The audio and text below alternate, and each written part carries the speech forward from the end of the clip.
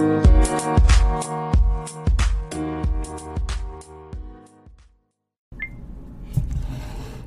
everybody, Dr. Rick Wallace dropping in on you. Hope that all of you are having a great start to your week. For a lot of you, it's been crazy.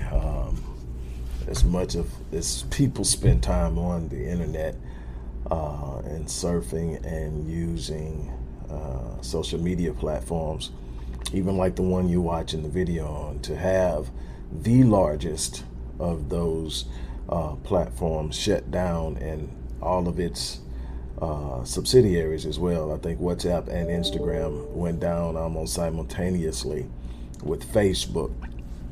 I just want to talk real briefly about that with you. But I do want to remind you, first and foremost, show your love and support by supporting the work we do at the Odyssey Project. There will always be a link in the description box for you to easily find a way to give, whether it's through our site, directly through our processor, or by sending it to our Cash App account. But the work we do in the community does cost, and we're asking you to continue to support us. On another note, don't forget, I'm in the midst of writing book number 25. I'm not sure if I'm gonna stick with this title, but the name of the title right now is Chasing the Ghost: The Quest for Black Wealth in America. And I don't know if I'm going to stick with it or not, but as of right now, that's it. And what I'm doing is I'm offering everyone an opportunity to sponsor some space in the book to pay tribute to whoever they want to pay tribute to: parents, mentors, teachers, significant others, or even celebrate something that they've accomplished themselves. There's no minimum sponsorship. The information of exactly how it goes and what you need to do is in the description box. I would love to have you be in the book paying tribute to some special person, and having it published and in print forever. Just some way that I want you to be a part of this, and at the same time help support and promote it.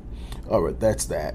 Now, Facebook and Instagram and WhatsApp down simultaneously. From what I understand, it's global. To what extent, I don't know, but I know that no one that I've talked to has access. I haven't been really calling people, but when people talk about it, one of the first things that pop up when you talk to someone. But I haven't really been like polling people, but it's all on. I mean, you go to other platforms and it's streaming. You go on Twitter, they're talking about it. You go and pull up Facebook on a Google search, and it's telling you everything that's wrong. Now, this is why I'm coming up. In case you didn't know, a person who was a project manager, a products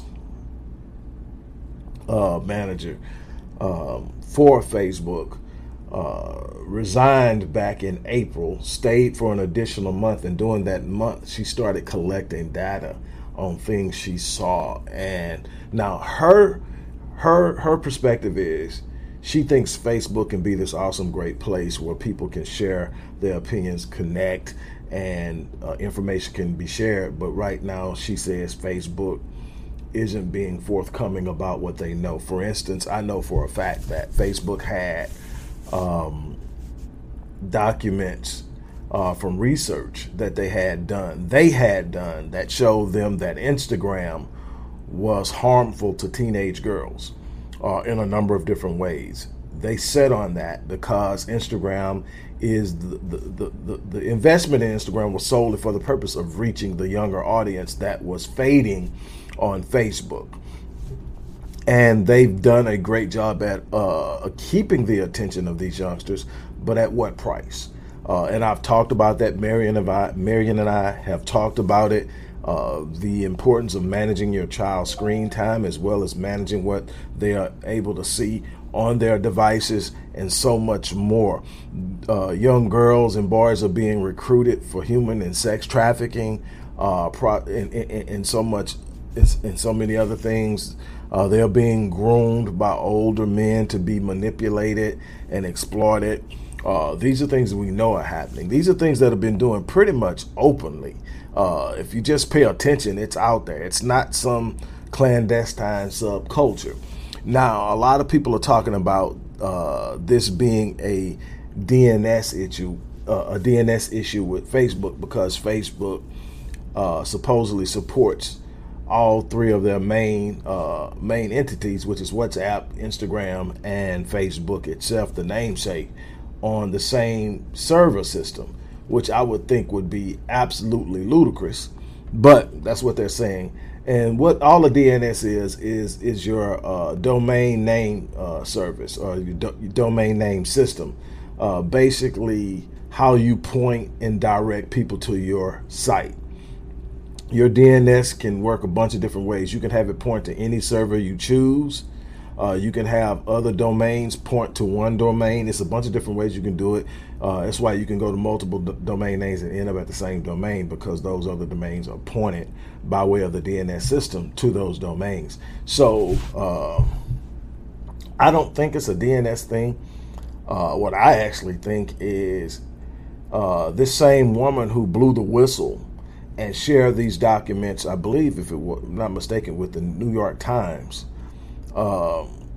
This same person was on, I want to say 60 Minutes last night, talking about what she found in some pretty damning documents and information about what Facebook knows, how Facebook is censoring, how Facebook isn't properly managing through algorithms, just a bunch of different things that Facebook is doing. And I think the power they have because of their massive reach has made them feel invincible, and they're pretty much doing what they want to do.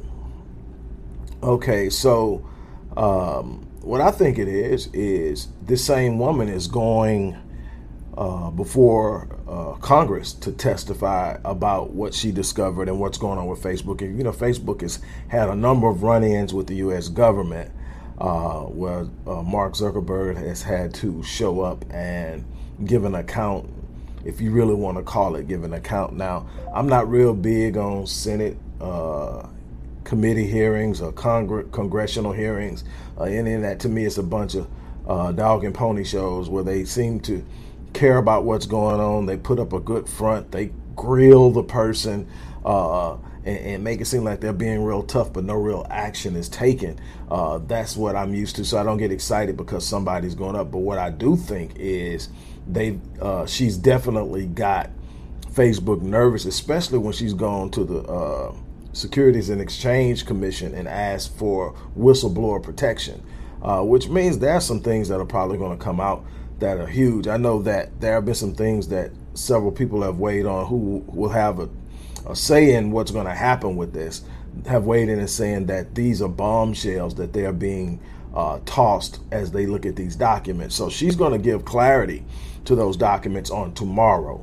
I would say Facebook is shutting down now, switching servers, changing servers, wiping servers. And I wouldn't be surprised is when it goes back up, a lot of what used to be in your personal content history will be gone as a part of the wipe. Not that they were personally trying to wipe your stuff, but they're going to have, in order to wipe the massive amount of data that's on these servers, they're going to have to create algorithm wipes, and where certain things will automatically be queued to be wiped, and some things are going to get caught up in there that may not necessarily be in there. But definitely, I don't think this is coincidence that the day before a congressional hearing about your company all of a sudden crashes. And then what they'll do is they'll probably play the victim. It was an outside job. I mean, Facebook is one of the safest places. Not that there's nothing that is unhackable. Nothing is unhackable. But, for someone to get into Facebook at the very moment that they're under scrutiny and there's about to be this huge testimony, that's a little bit too much of a coincidence. So I'm really thinking that, hey, look, something's popped off. They're trying to cover their tracks. as much as they possibly can, and they're using the downtime to completely keep anybody else away from. See, if they could wipe those with algorithms while it's up, but it would still be accessible, meaning that somebody could get into it and be retrieving information while they're getting rid of it. And so the way to shut that down is make it completely inaccessible. From what I understand, even their workplace intranet isn't working. So that's definitely sounds like an inside gig.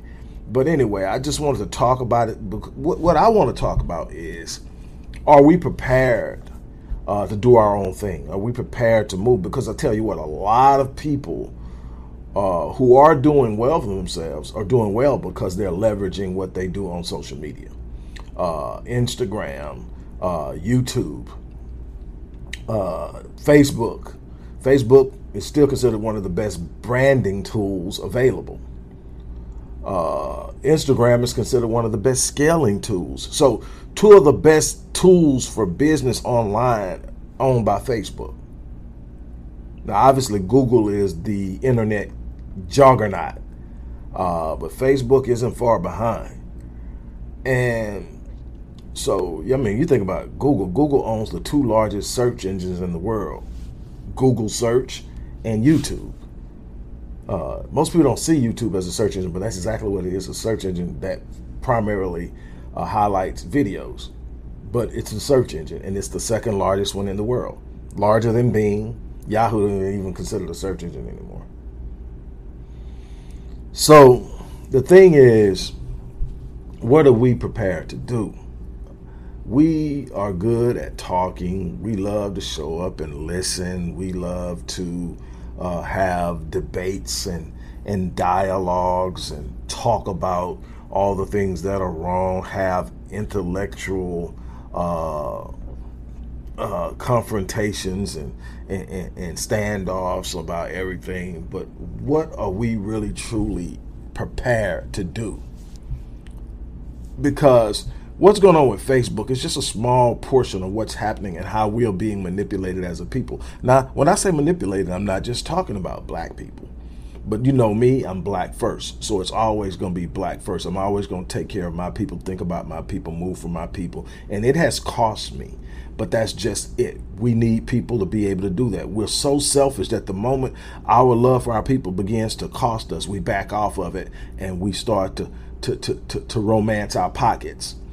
And I am very much attuned to what I need to do to provide for my family for future generations, and I'm working on that feverishly. But it will not come at the sacrifice of my people. I will not exploit my people to enrich myself and my family, because to me that would be blood money.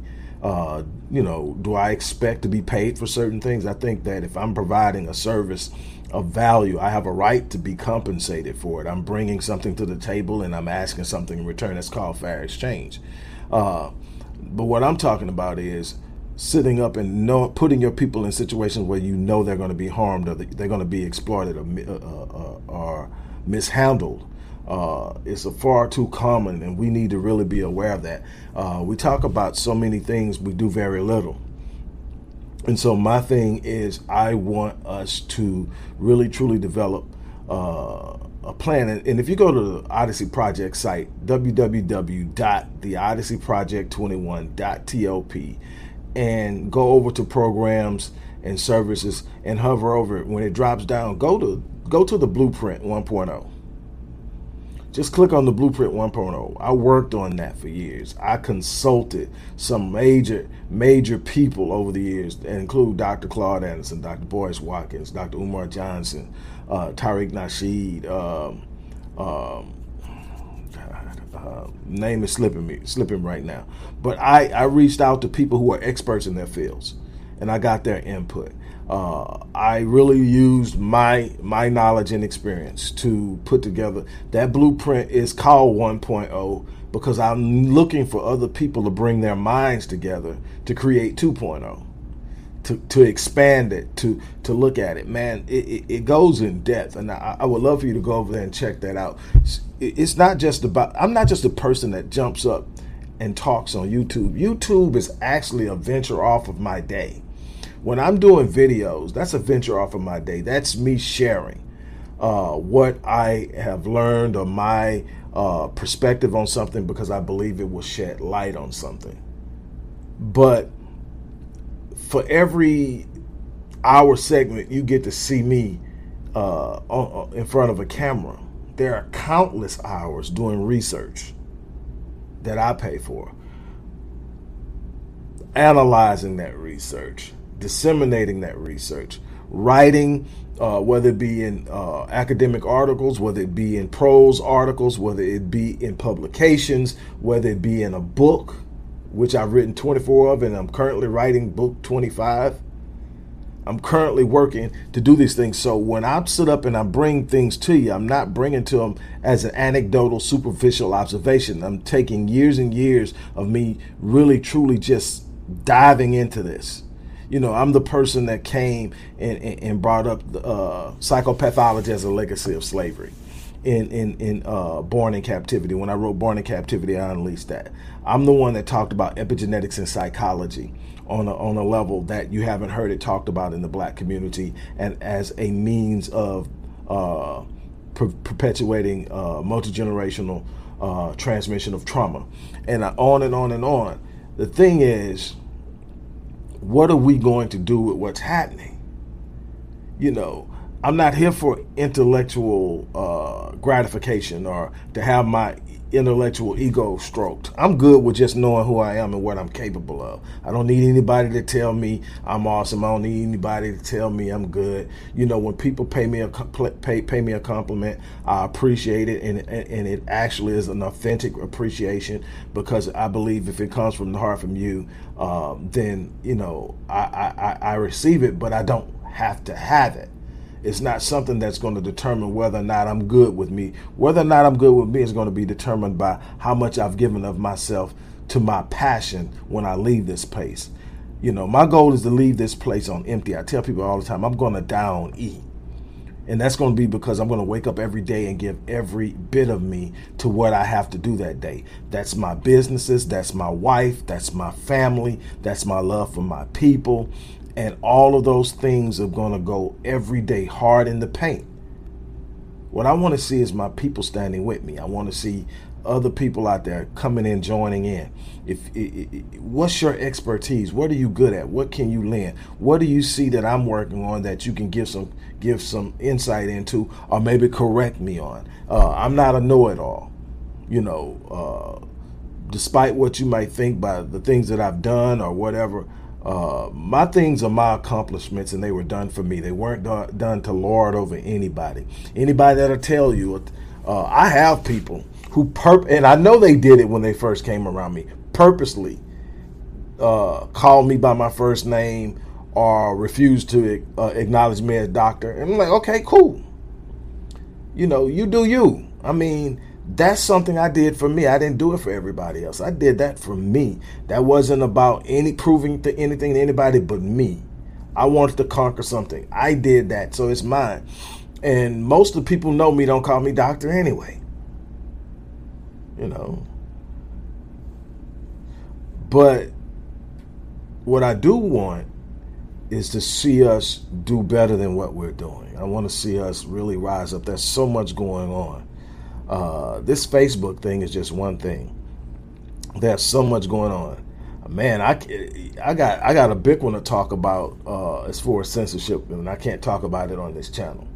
So I'm going to get that set up, and I'm going to let you guys know where you can go check it out. But it's crazy stuff going on all these platforms, and you got to be aware of what's going on because it's going to impact you. I don't know if you've heard of the Great Reset. But I'm going to be talking about the Great Reset, especially when we're talking about in this book, talking about black wealth building. We need to find out what the Great Reset is, and we need to find out how it's going to impact our quest for building black wealth in America, and understand why it's being done and what can be done to stop it. And, you know, it's so much to learn and understand, and we've got to stop being played. We've got to stop being played. Today I shared, matter of fact, I'm going to end it with what I shared. I shared this on a number of different platforms. I think I shared it even before Facebook went down. Let me see if I can find it. Here it is. I'm just read to you real quickly, and then I'll be done. But I want to show, and it says, and you probably heard this story or not, but I'm gonna tell you why it's powerful when I finish. It says, have you ever heard the story of the 5 monkeys experiment? It may sound familiar when you think of your organizational culture. It goes like this. 5 monkeys were placed in a cage as a part of an experiment. In the middle of the cage was a ladder with bananas on the top rung. Every time a monkey tried to climb the ladder, the experimenter sprayed all of the monkeys with ice water.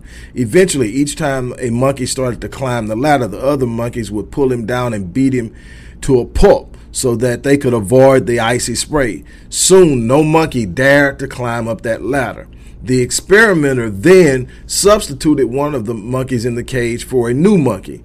The first thing the new monkey did was try to climb the ladder to reach the bananas. After several beatings, the new monkey learned the social norm. He never knew why the other monkeys wouldn't let him go up for the bananas, because he had never been sprayed with the ice water. But he quickly learned that this behavior would not be tolerated by the other monkeys. One by one, each of the original monkeys in the cage was substituted for a new monkey until none of the original group remained. Yet every time a new monkey went up the ladder, the rest of the group pulled him down and beat the crap out of him. And you have to keep in mind that none of these monkeys had ever been sprayed with the ice water. One by one, each of the monkeys in the cage will substitute a new monkey until none of the originals. I think I already read it. By the end of the experiment, the 5 monkeys in the cage had learned to follow the rule, don't go for the bananas, without any of them knowing the reason why. They never knew they would get sprayed with ice water. They simply knew you don't go for the bananas. If we could have asked the monkeys for their rationale behind letting their cage mates climb the ladder, their answer would probably be, I don't know. That's just how things have always been. This story, whether real or fable, captures a pervasive theme in many organizational cultures. We tend to do things the way we were told they always have been done, without questioning or revisiting the reason behind it, even long after the reason has ceased to exist. Many of the people in your periphery are demanding that you remain in the box. Or they're demanding that you are compliant. They are demanding that things go back to the way they've always been. And I tell people all the time, for people who have complained for literally eons about how the U.S. has treated them, how the U.S. has oppressed them, how the U.S. has manipulated and controlled and kept them down. It amazes me that now the system is under stress and struggle. You're begging for it to go back to the way it is. That's because we fight change.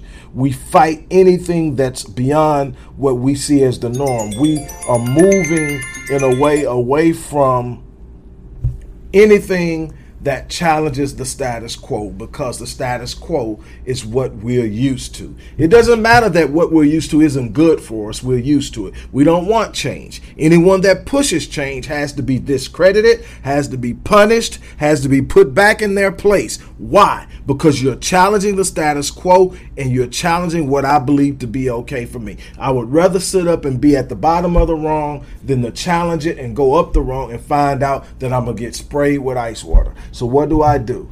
I make it my business to put you troublemakers back in your place.